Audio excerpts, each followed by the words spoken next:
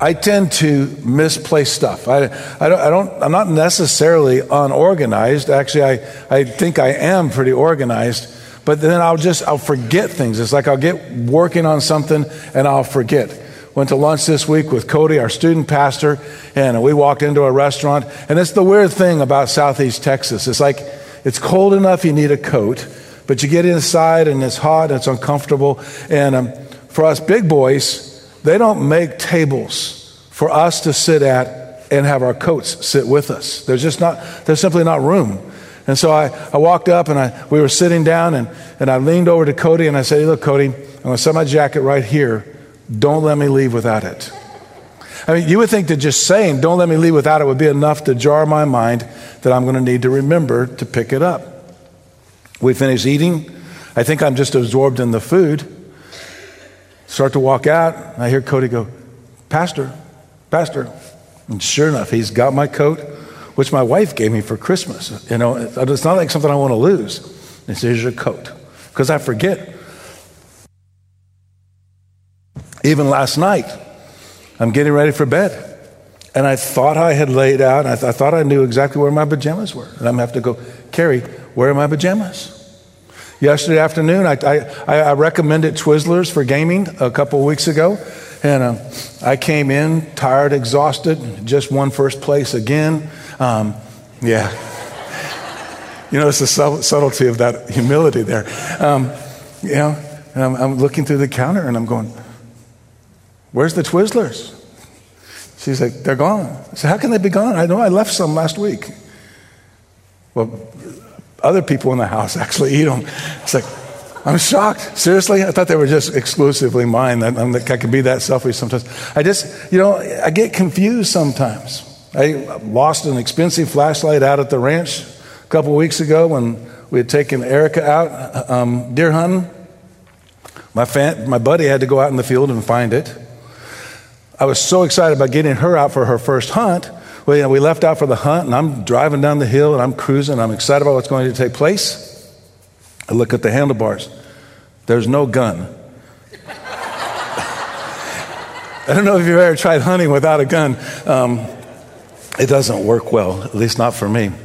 And now I'm going to cough again, so let me grab my... See, I stood here the whole time going, don't forget your water.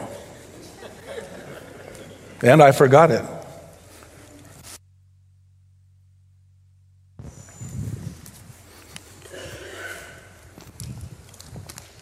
If I'm making you thirsty, there's water out in the cafe. You're welcome to go get one. Can you imagine misplacing Jesus? The passage of Scripture we're looking at actually finds Jesus' earthly parents, his mother Mary, his stepfather, so to speak, Joseph, returning back home after going through all the ceremonies and rituals required according to their faith. And in that moment, they forget Jesus. They misplace him. They lose sight of him. The passage is in Luke chapter 2, so you know I'm not making up this story. Starts in verse 41. And I want to talk about how we basically can, assuming I can talk about it, I want to talk about how we avoid, especially this time of year when we've just been so focused on Christmas and so focused on who Jesus is and what he's done for our life and how his life and how his death and how his resurrection give us new life, how we can avoid losing sight of Jesus. This is the last of the Story of the King series, and so we want to not lose sight of the story, the King that we've fallen in love with. So I'm going to give you just 4 simple, easy little tips that I think will help us make sure that spiritually we don't lose sight of our Savior, of our God, of our Heavenly Father, of the one who loves us so much and has taken our life to a whole new level, and we experience him and love him. One of the things I have to do is, in my life, make sure I don't have inaccurate assumptions. In other words, what do I take for granted? If you look at verse 41, Luke chapter 2, verse 41, we see the first part of this story. And I'll be honest, it's a perplexing story. It's a little confusing.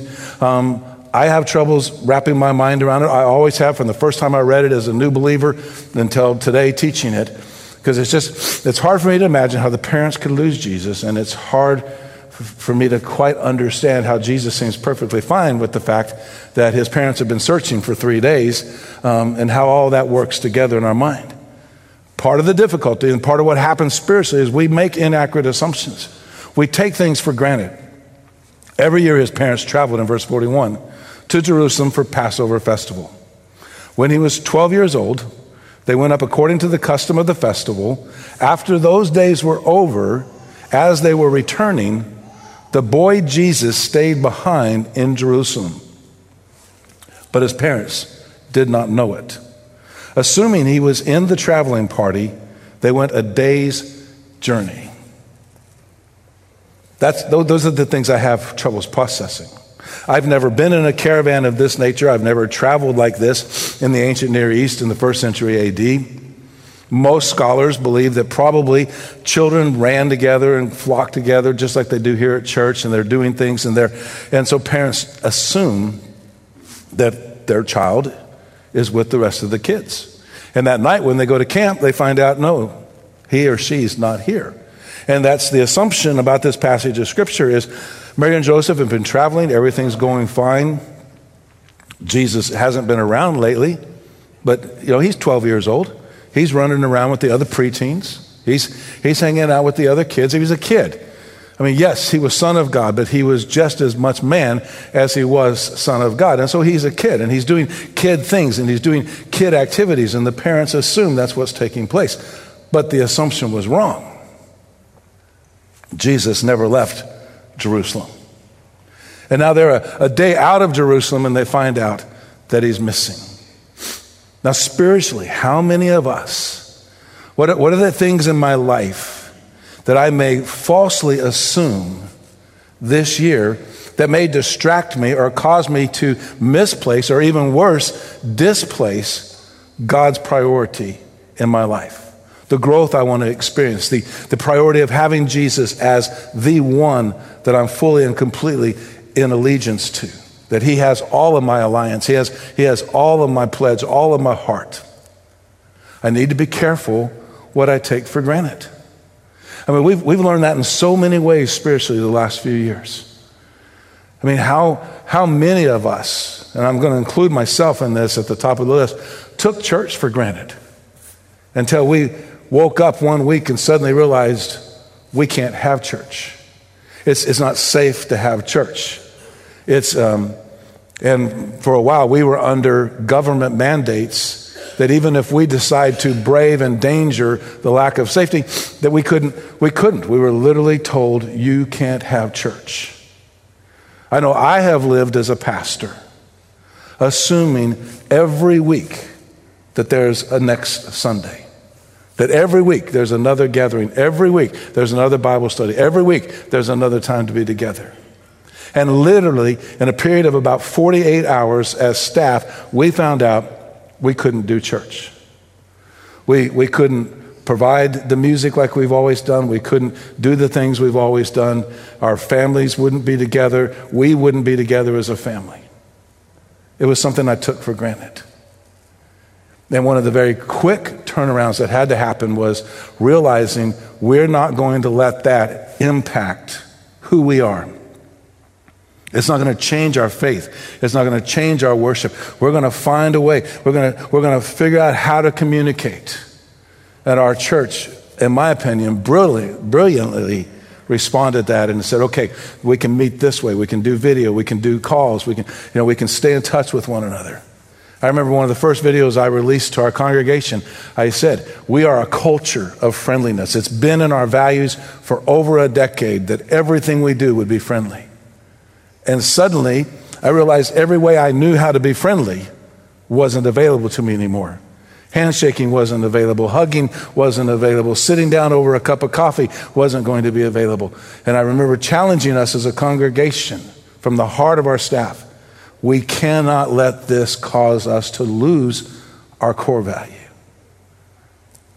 What am I taking for granted in my spirituality?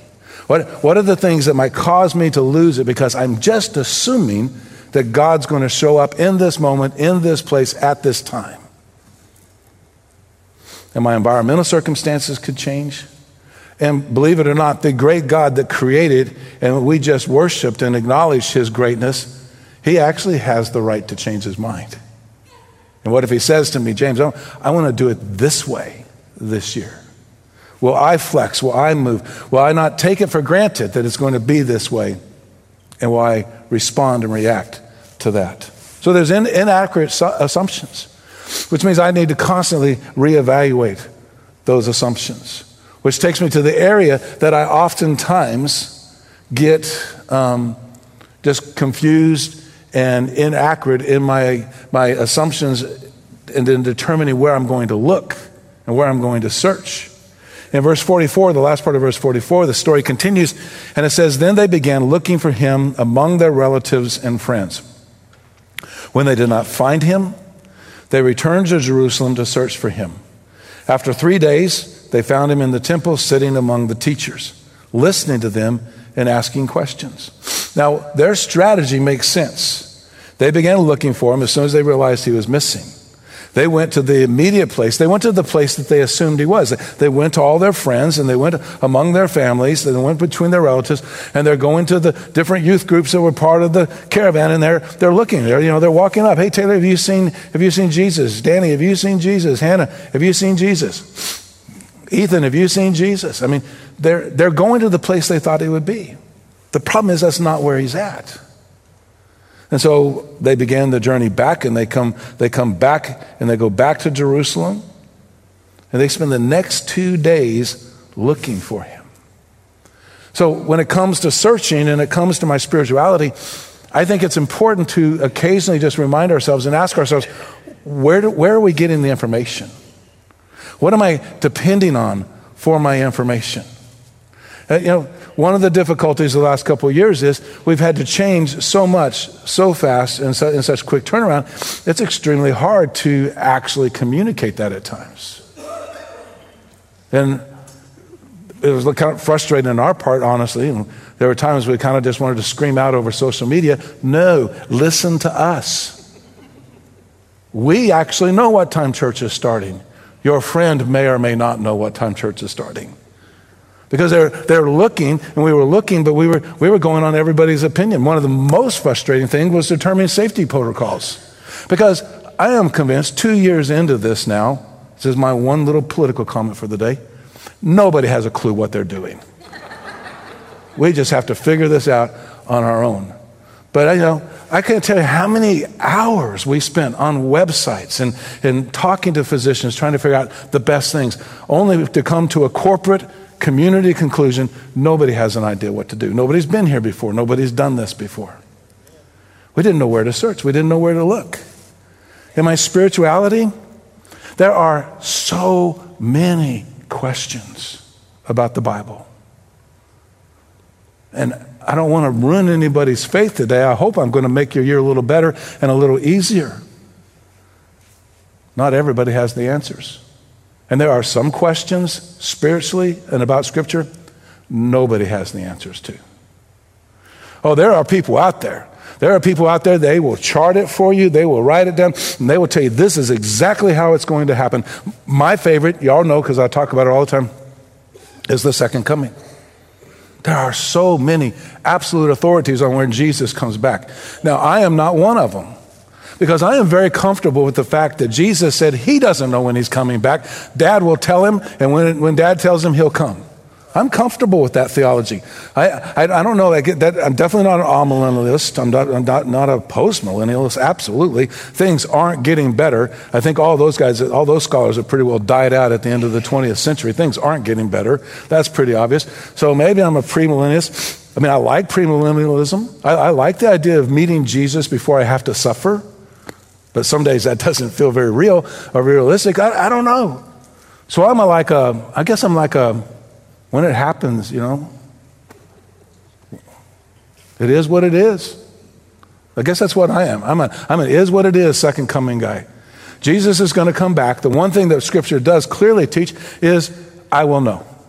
When the moment happens, it'll be real obvious. Nobody's going to be questioning at that time. And I'm just going to live by faith till then. There are so many answers we don't have, and so much time spent looking at all those, when what God really wants you to do this week, honestly, do what you already know to do what Scripture already tells you to do. What God really wants you to do is help that coworker meet Jesus. That's what God wants you to do. He's told us he gave us all of his authority to do that one thing this week. And there are 1,000 jillion other things you could do. But Jesus said, this is my authority. I'm going to give it to you. I want you to go and help people become my disciples. I don't have to ask myself, I don't have to question this week. I know God is interested in me having conversations with people, one person at a time, inviting them into a life-changing relationship with Jesus. I know that, not because our church posts that and says that and uses that to guide us, but because it says in Scripture, and Jesus himself said, look, this is what I want you to do. Go and do this. And as you help them experience that life-changing relationship, teach them, help them to obey. There's so many things you can do in 2022, and so many things I can do in 2022 that I already know I need to do. I don't need to add another one to the list. And so I will probably not be able to give you the exact date so you can put it in your calendar and set an alert for it on your phone when Jesus is coming back. But I can and I will endeavor this year to help you live like Jesus and strive in my own heart to live like Jesus, so that when he comes back, it's a very happy and a very anticipated moment. Understand our assumptions and how they sometimes understand what we're searching for, and sometimes we're not searching in the right places. Understand our expectations so that when we find what we're looking for, we're prepared to receive it. What do we actually think is possible? In verse 47, we have the moment when they find Jesus. And all those who heard him were astounded at his understanding and his answers. He's in the temple. He's talking to the teachers. He's asking questions. He's answering questions. He's in that moment with them. And now we hear, Luke tells us that everyone who's listening is astounded. This would include his parents, because in verse 48 it says, when his parents saw him, they were astonished. And his mother said to him, you can kind of hear this with that Mideastern accent, son, why have you treated us like this?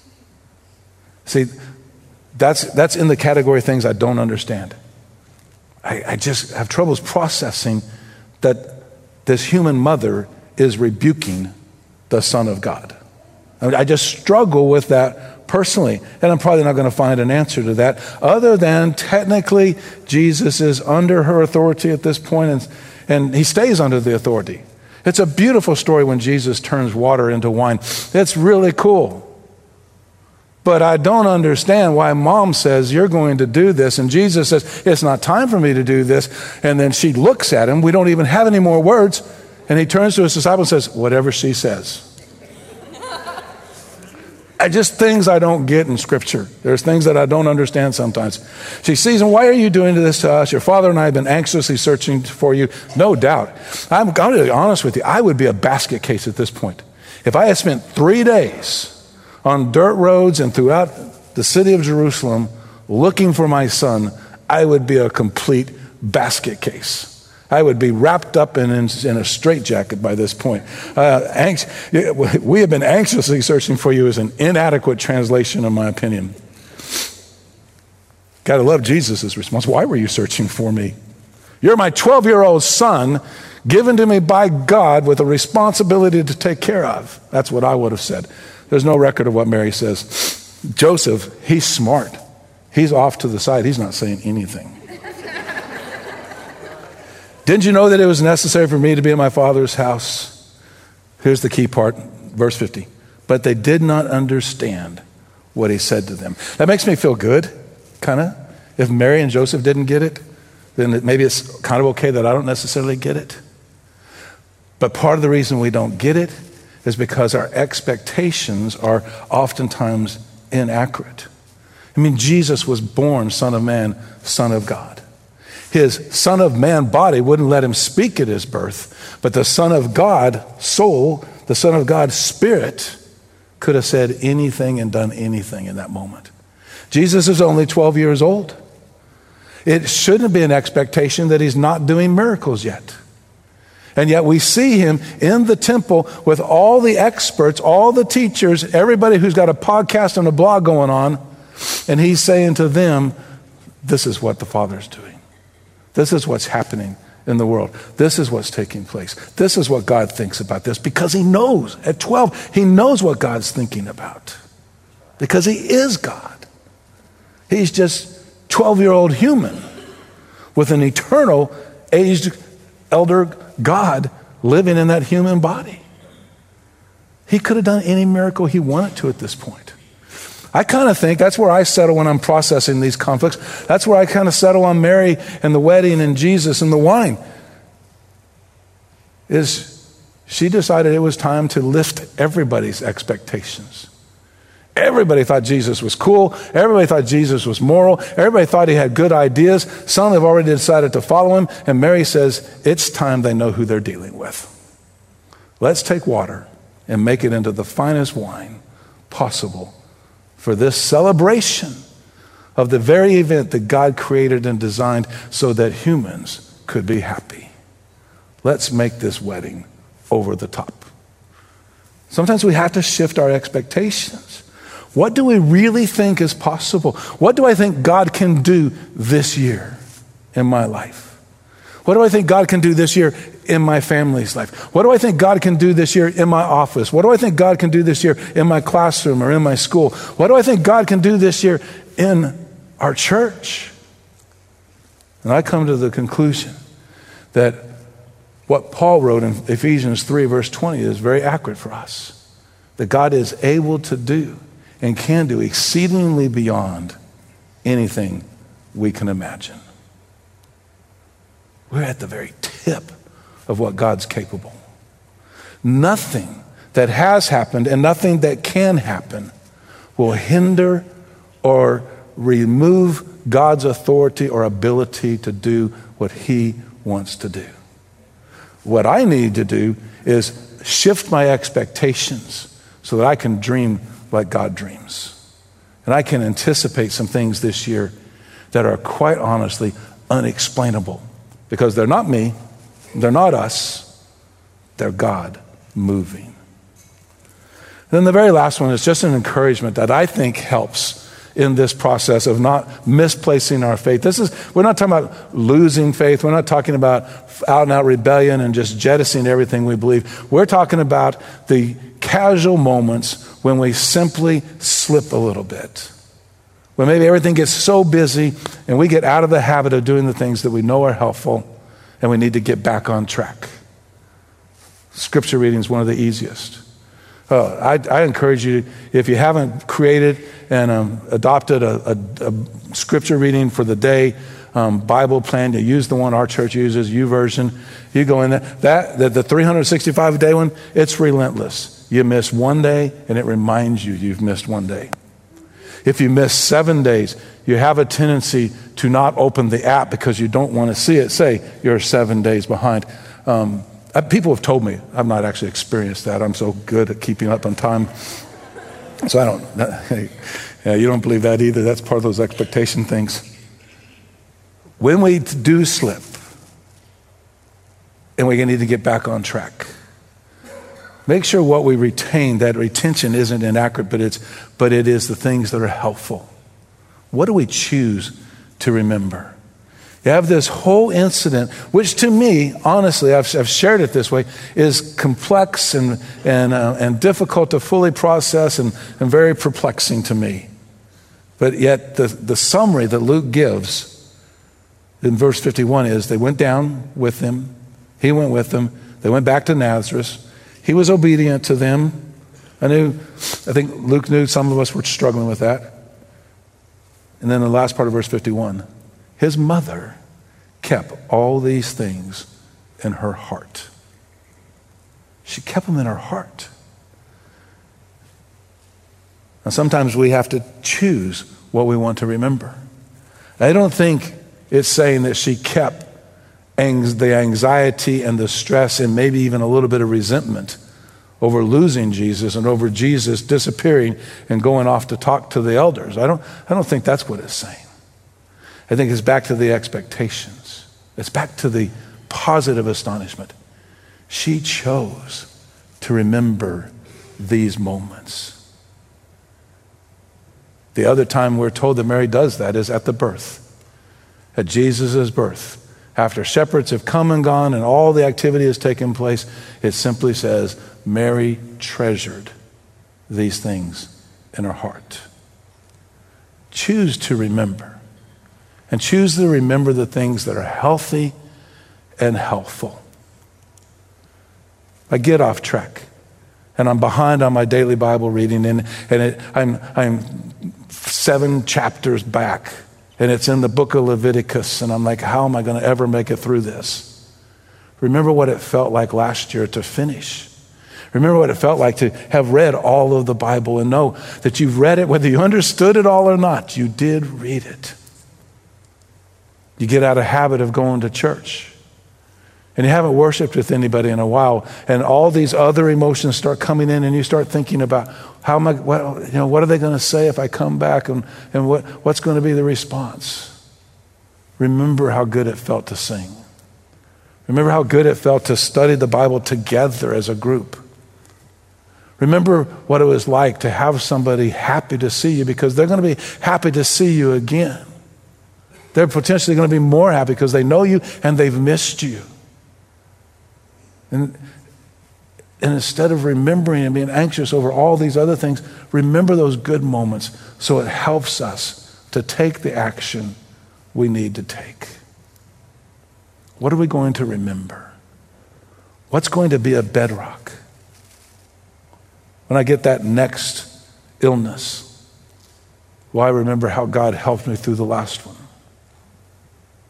When people ask me about COVID, will I remember how God sustained when I felt sicker and as if any moment could bring the end of physical experience? Or will I just remember how horrible it was? Because I believe I'm here because God said, not yet. Stay and serve, stay and work. Well, I remember how that gift came in, or how that refund came in when we didn't think we could pay any bills this week. All of that's God.